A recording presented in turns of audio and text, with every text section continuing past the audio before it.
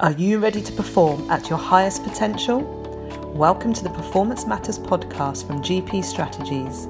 In each episode, we'll interview industry experts exploring best practices and innovative insights to help you and your organisation improve performance.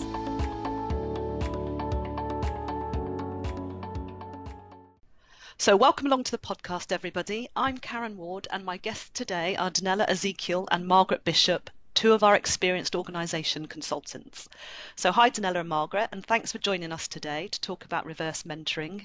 It would be great if you could introduce yourselves to our listeners and give us a quick overview of your experience and background. Margaret, maybe you could start and tell us a bit about yourself.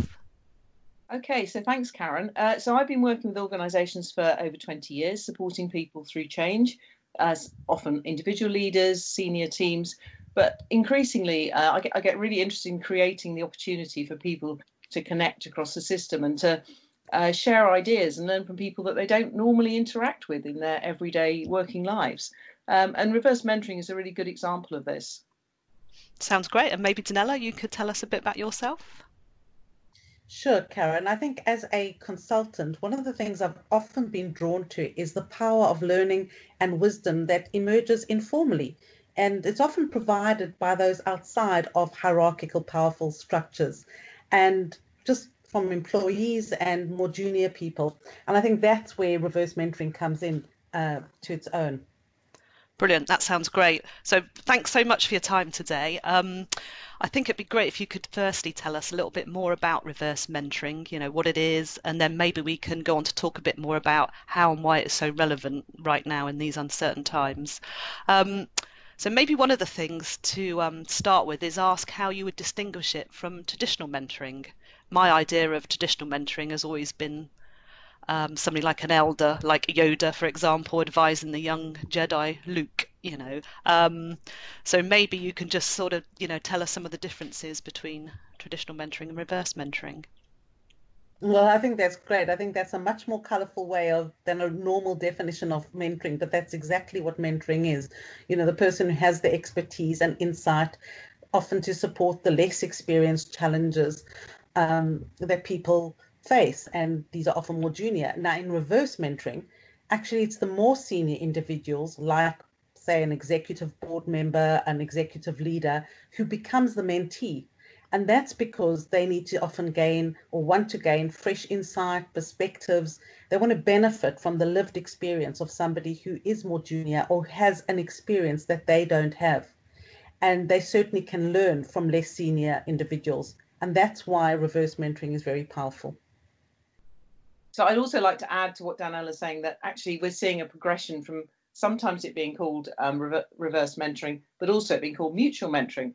Just to highlight the fact that the relationship between the mentor and the mentee is more obviously reciprocal, because they really do, both sides really do get something out of it.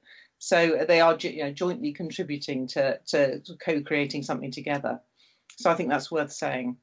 Brilliant. Yeah, no, that sounds like a great definition, and it sort of makes it clear the difference. But the big question, of course, these days is it something that can be done virtually? Well, I'll answer that, because the short answer is yes, I think. Especially now, since COVID-19, we absolutely are convinced and know that one can build trust, relationships, and a lot of learning happens virtually. It's happening all the time in the world. So there's no reason why reverse mentoring doesn't achieve that. That's what reverse mentoring is often about. I think we've got so many different stories to share about reverse mentoring that we've done, but we'd love to share perhaps one particular one. And Margaret, won't you just start that off? Yes. Okay. Thanks, Dan. So Donella and I have been working recently on with an organisation, and the context here was around diversity and inclusion, which is one of the things that reverse mentoring works really well for. And the thing that they wanted to do was around achieving their own internal standards and really accelerating that, particularly around representation of minority groups at senior levels. Now, they knew that wouldn't happen overnight, but they still wanted to work with us to help move the dial on that. So we designed with them a reverse mentoring program to really help the exec team understand, the challenges faced by minority staff, and wanting to make, and so they could help to make changes based on the real life experiences rather than based on assumptions about what was needed. Sounds like a great example. Thank you. It's always good to get real life examples to bring this to life. So why do you think reverse mentoring is particularly useful for diversity and inclusion? I think that's a really important question, Karen. I think quite often diversity and inclusion is tackled through training programs, trying to get people to shift their attitude. With this sort of process, the diversity inclusion is actually designed into it by its very nature, because you're bringing people together who are very diverse. And what you're doing is you're shifting the relationships, you're increasing the trust massively. People are getting each other's reality, and they get some very profound insights. They can also make decisions together. So you're getting something that is actually sort of systemic and actually live, and it's connected. Whereas, some training programs can be kind of slightly disconnected and just only be targeted at certain groups. So that's why I really like this process as a way of really working with diversity and inclusion in a very positive way. And I think just to add to that, often diversity and inclusion is a strategy, a top-down strategy that then needs to get implemented. Whereas here, some of the things that will work in an organization in diversity and inclusion are often, as Margaret said, decided upon or thought and shaped through the conversations. And that makes it something that can be really embraced by everybody in the organization. So it's a reversal. It's not a top-down, here's the strategy, go and implement it. Excellent. I think that's where, and I think that's where you can see how effective or more powerful perhaps reverse mentoring can be in that instance. Maybe you can tell us a bit more about the sort of process and practicalities of how a reverse mentoring program like that can actually work. Well, I think it starts very much with the strategy and scoping. It has to be fit for purpose, because different organizations will have slightly different intentions. And in this particular client, they have an overall strategy as described by Margaret. The important bit, and what was really wonderful to work with this organization, is they were intent on this not being a tick box exercise, and that diversity inclusion needed to be quite a holistic focus. And so we scoped how this reverse mentoring program would work within that, and the scoping is important. And then there's also a discovery process, which is, on the one hand, we work with potential mentors and on a one-to-one basis, as well as the talk to the mentees. Margaret, why don't you just say a bit more about that, perhaps? Yes, so we run quite a few focus groups for the mentors, and just to be clear, of course, they tend to be the people who are more the frontline staff, and so the mentors, we bring them together, and it's an opportunity for them to voice some of their interest in the program. They get a chance to meet other people who are going to be mentors on the program, and to get a sense of what's on their minds and what they want to achieve, and also have a chance to dispel any fears. So there was a huge amount of enthusiasm for getting involved. They really did feel that the organisation was really behind them, and they were glad to be invited. But some of the anxieties came out, like, will my voice be heard? Will I be seen as, difficult if I get involved? Is it okay to rock the boat?